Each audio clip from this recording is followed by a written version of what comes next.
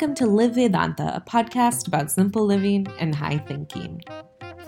Don't forget that on Monday, July 5th, we kick off Dharma and Daily Living, a special series that Vivekji is holding all through July with the Hindu Society of North Carolina.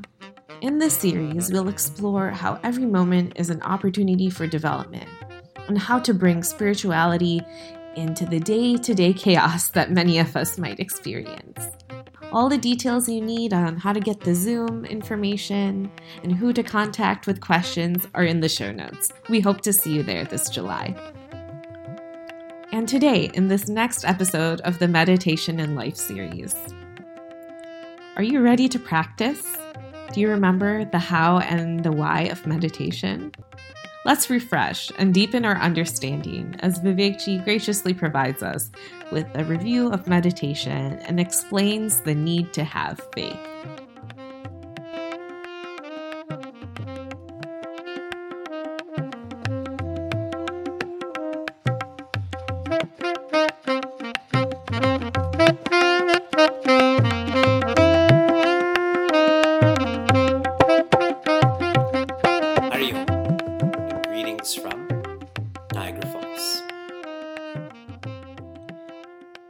Pujya Swami Vivekananda and Sri Ramakrishna were once discussing the difficulty of living.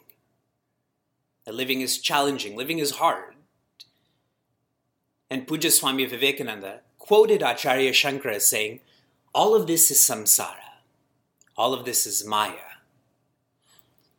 And Sri Ramakrishna stopped him and said, his exact words, not in English, these are commonplace ideas, that this is all samsara, that this is all maya, that you have to renounce all of this. And that was a deep message for Pujya Swami Vivekananda to see through samsara, maya, the difficulty. Simplifying this or interpreting this more plainly, as long as you're living by sight, this is called drishya, you will only see sadness. You will only see the finite. That's all the eyes can see. Our course is training in shifting from sight to vision. Sight is physical, vision is intellectual. This is called drik. Not the seen, but the seer. The seen is sad, the seen is finite. The seer is happy. The seer is infinite. And you're all waiting, okay, where does this become simpler? Where does this become more plain? Our course is training in evolving from being someone to being no one to being the one.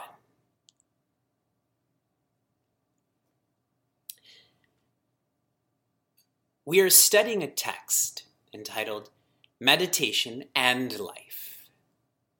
And this text has taken up so many scriptures and put this together for us. So that contemplation, even though the word is meditation, we know, this is more accurately known as contemplation, is not a fantasy, but can be our reality. The first part of this text is entitled The Need for Meditation. And we went through 12 chapters. And what these 12 chapters were like, referencing many Upanishads that I've studied, it's like being beaten by a stick. Our Shastra, our Sadguru, is beating us with a stick so we know we need to wake up.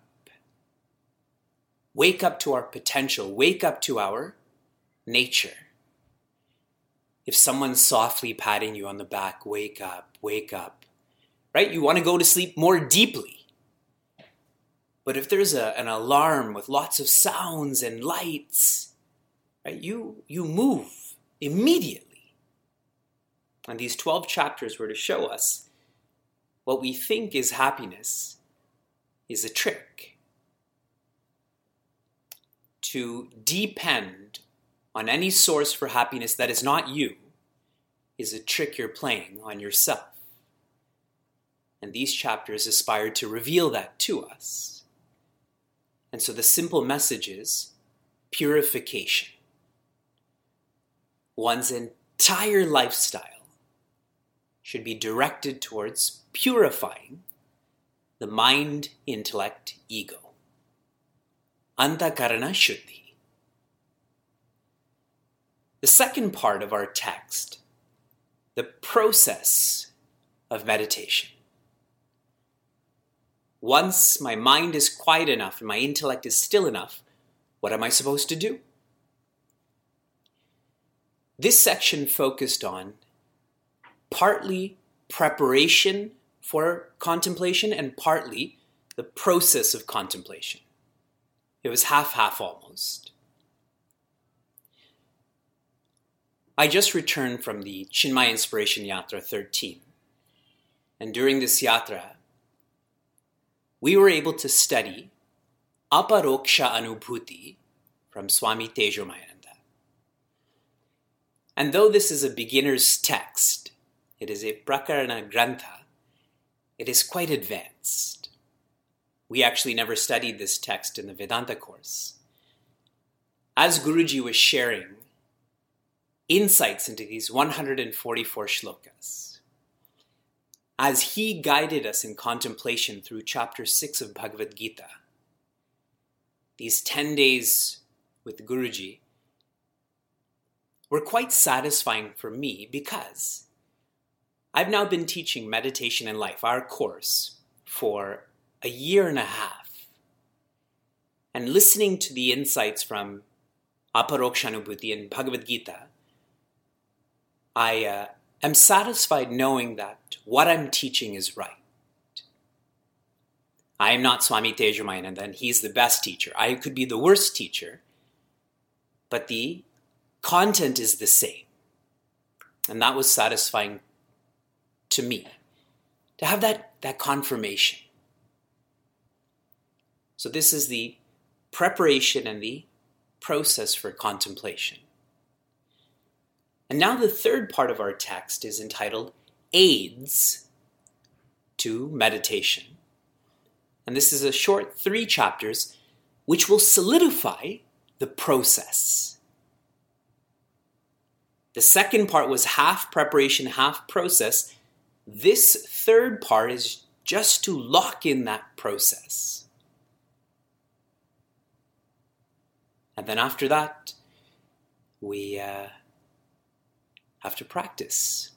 There's nothing else to know about contemplation, about meditation. Our 24th chapter is entitled A Review of Procedure. How many of you read fully the last e-vichara that was sent to you? Okay. I would encourage you to read the e-vicharas because they're very lifestyle oriented, and the last one was on meditation, in which I highlighted the 6 factors that create the framework for contemplation. So I'm going to share that with you now. Factor number 1 is entitled Dhyata. Dhyata in English would be the meditator or the contemplator. That really is us. So what part of you contemplates? Your ear? Your mind? It is your intellect. Your intellect is the contemplator because the ego is located in the intellect. The ego expresses through the intellect. It is the ego that makes us feel sad. So the dhyata is the intellect. And here's where I've shared with you many times. Pranayama, or breathing exercises, mantras, chanting sounds, this is not enough to be enlightened.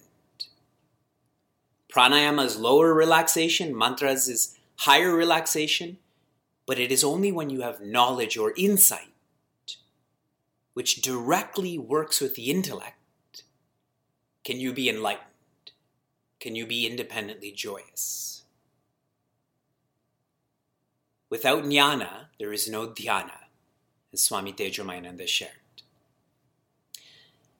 The next factor is dhyeya.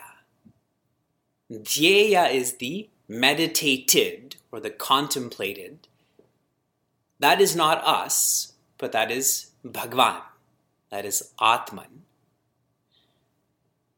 And so I'm going to share some very heavy thoughts towards this. These were some of my greatest revelations in our pause while I was on our yatra. Maya is illogical. Maya is illogical. If Maya was logical, it would prove the existence of Maya, correct? All that is logical really establishes reality. But if an entity is illogical, that means that entity is not real, cannot be established. That which is illogical is an illusion. This idea of a snake on a rope, the idea of us living as a body, as a mind, this is illogical. This is an illusion. Try to have faith that this never happened and this is not happening. Sadness, finitude, never happened, is not happening. See, as long as you're taking this on logically, we're stuck. And what I realized is that one has to let go of that logic and have faith that this is not happened, this is not happening. There is only joy, there is only infinitude. That's the dhyeya. To come to this revelation that I'm not bound. Everything you think you've experienced, you've not experienced. Everything you've thought you've not experienced, like happiness, that's all you are experiencing. In Srimad Bhagavatam, Rishi Maitreya says to Rishi Vidura, to believe in Maya is Maya. To believe in Maya is Maya. So stop questioning Maya. Stop trying to understand Maya. Start questioning Brahman. Start understanding Brahman. Dhyeya. The third factor is dhyana. Dhyana is contemplation. And what is past dhyana? Samadhi. If you go through the Ashtanga Yoga. So dhyana is contemplation. Contemplation on what? We're already contemplating on creation. Our jobs, our image, politics, war. When you start to contemplate on creation, you go deeper to the creator. That's what dhyana is, from creation to creator. And you go even deeper from creator to consciousness. That is yourself. The jiva contemplates on Jagat. Past Jagat is Jagadishvara. Past Jagadishvara is joy. If you go with the alliteration of the J's. So that's what dhyana is. Everyone's tuned into what I'm sharing so far. You didn't expect all of this on day one of returning to our class, but this is all there is. This is the truth. Why be exposed to or teach anything that's not the truth? Why dilute all of this? That's already provided to us through YouTube, etc. Dhyata, dhyeya, dhyana. The fourth factor in our framework is prayojana. Prayojana means purpose. What is the purpose of contemplation? Not dukkha nivritti, it is sukha prapti. The purpose of contemplation is independent joy. Not to relieve ourselves of sadness. In contemplation, you come to appreciate there is no sadness. There is no samsara or maya, like Sri Ramakrishna was teaching Pujya Swami Vivekananda. The fifth factor, and this is where a lot of us are, is pida. In the chat room, what does pida mean?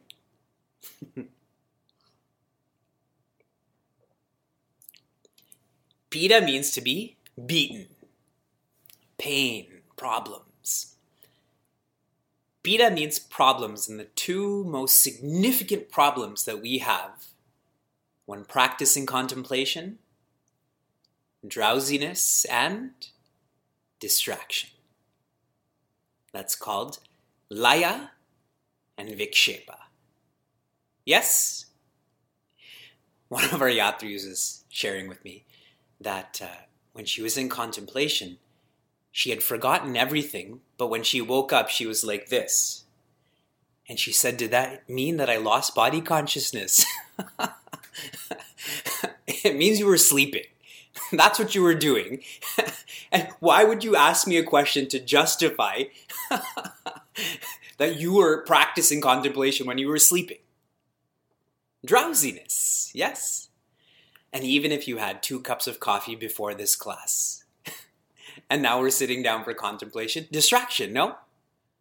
All of the challenges at work you went through today, all of the assignments you have to engage in tomorrow. The 6th factor in contemplation is called phala. This is the proceed. So you have the purpose, you have the pains, and you have the proceed. What is the result or the fruit of contemplation? Being. You just be. Imagine the relief of not having to do anything anymore. Once and for all, you are complete. Try to internalize these 6 factors. Try to visualize this framework clearly so that the last 20 classes we're in together, you know where you're going.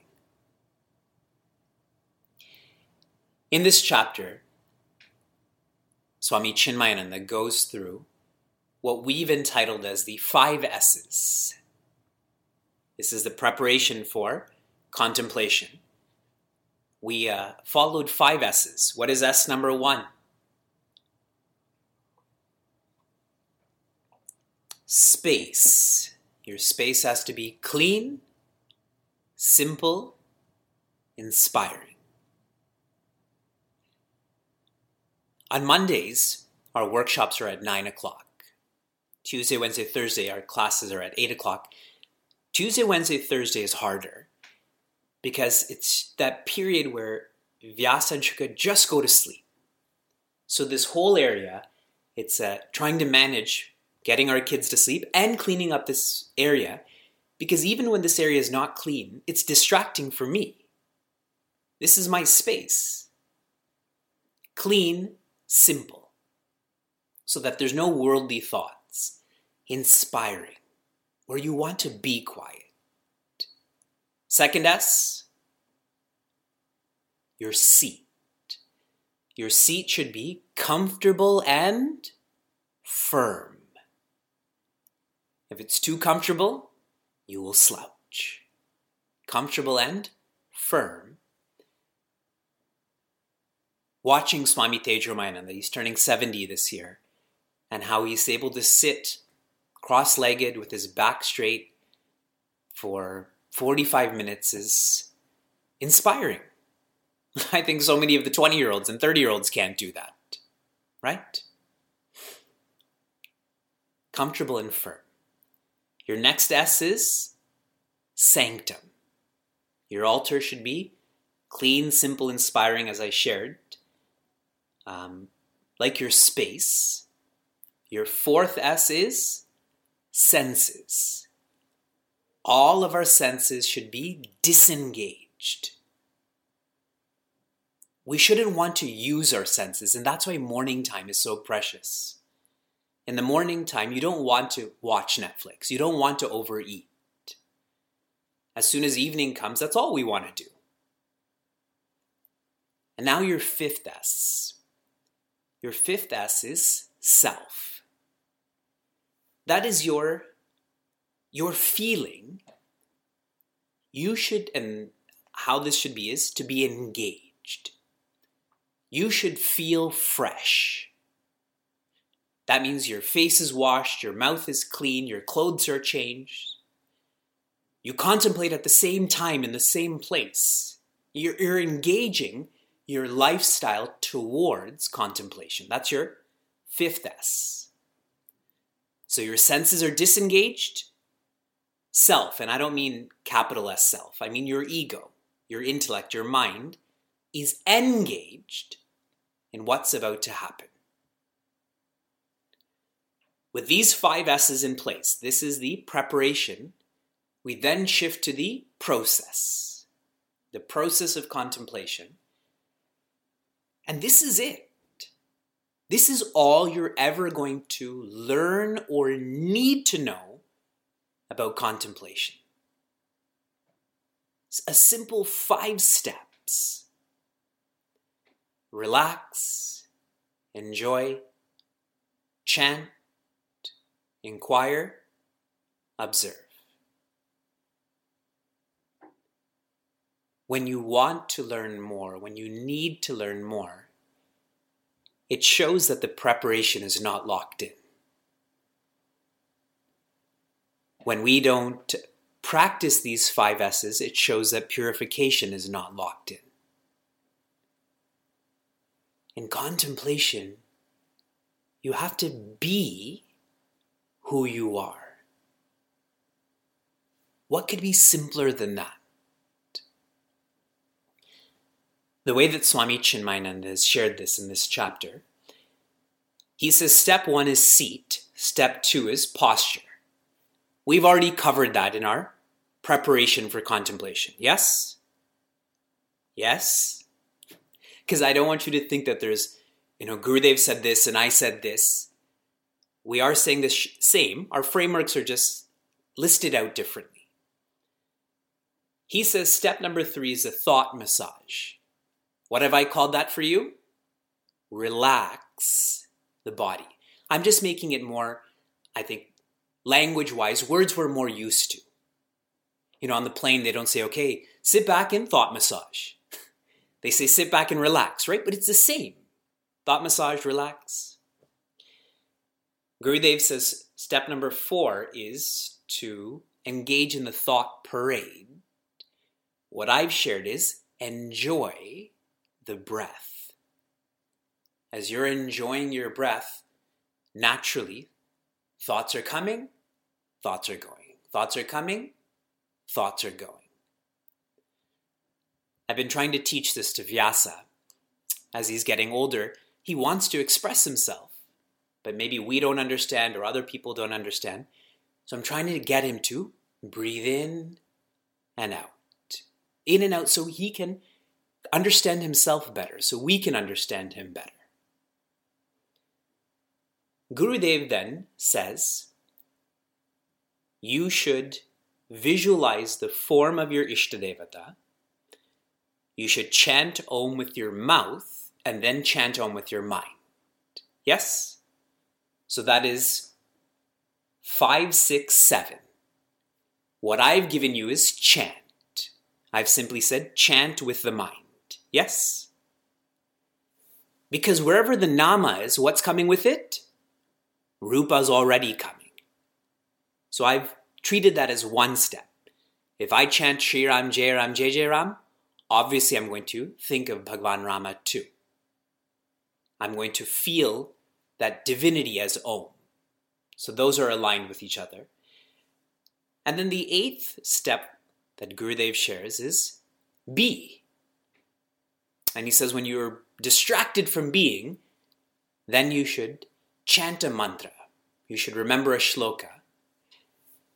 Here's where I've broken it up more. Even though it's the same, I've broken it up more. After chanting with the mind, you should inquire with the intellect. Get that inquiry out of the way so that you can stay in being longer. Instead of jumping to being, losing being, then inquiring and coming back to being, delve into that inquiry. Get that intellect working and let that intellect feel satisfied. Once the intellect is satisfied, number 5, what I shared with you is observe. Observe that there are no more doubts from the mind, no more decisions from the intellect. Now you're observing the ego. The ego cannot handle being spotlighted. Yes? During our classes, the host, they spotlight my camera. And I can't handle looking at myself, so I put it back in the gallery view. I'm too scared of looking at this. You may also be scared. So I put it back into the gallery view so I can see 25 other people, including myself. The ego is like that. So if you start to observe the ego, it will also shut up. It will also pack up. And once these 5 steps in contemplation are fulfilled, you evolve from contemplation to meditation. And meditation is just being. Sounds illogical.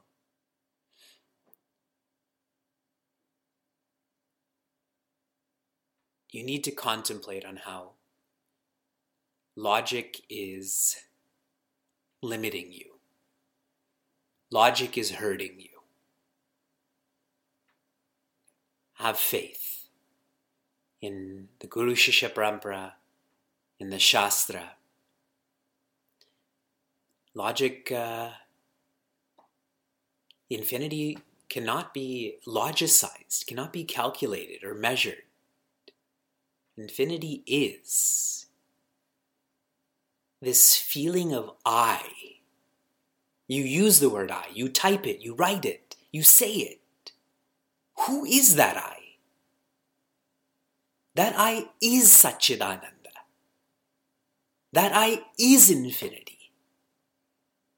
There is nothing other than I. Literally, there is not.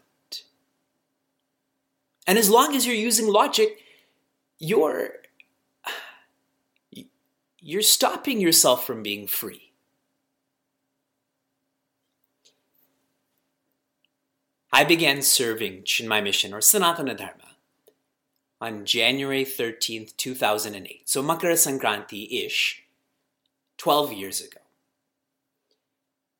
And for 12 years, I've been emphasizing to all of you, you should run for 30 minutes, read for 20 minutes, and research for 10 minutes. Yes? Vitamin R3, you've heard me say that before. I'm finished with reading. This is what my trajectory for my sadhana is, I'm finished with reading now.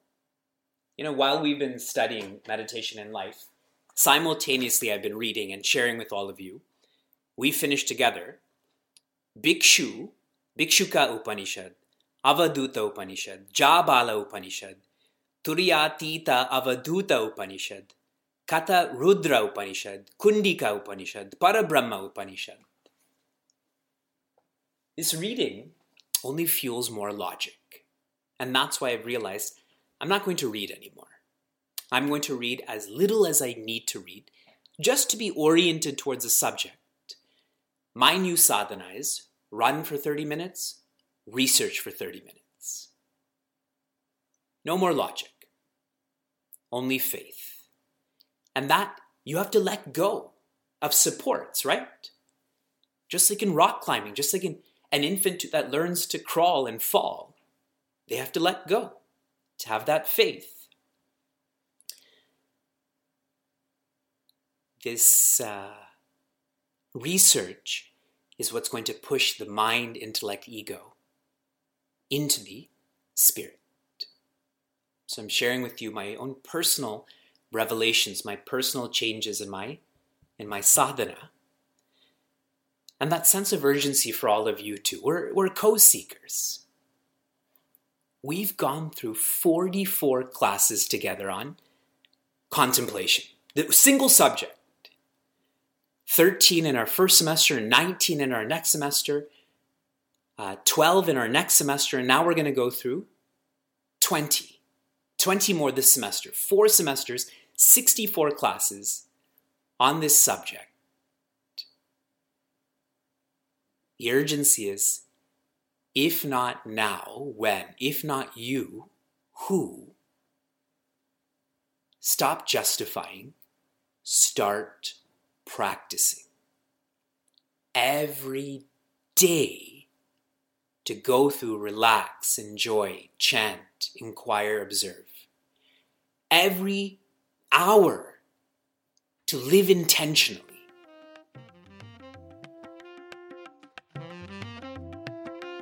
If you enjoyed what you heard or want to learn more, share this episode with a friend or find us online at facebook.com/cmniagara. For those on the journey of self-development, Chinmaya Mission Niagara provides a community forum for seekers to listen, reflect, and contemplate. This podcast is produced by the Young Adults of Chinmaya Mission, an international nonprofit working to transform individuals through the knowledge of Vedanta. Until next time, inspire, love, be.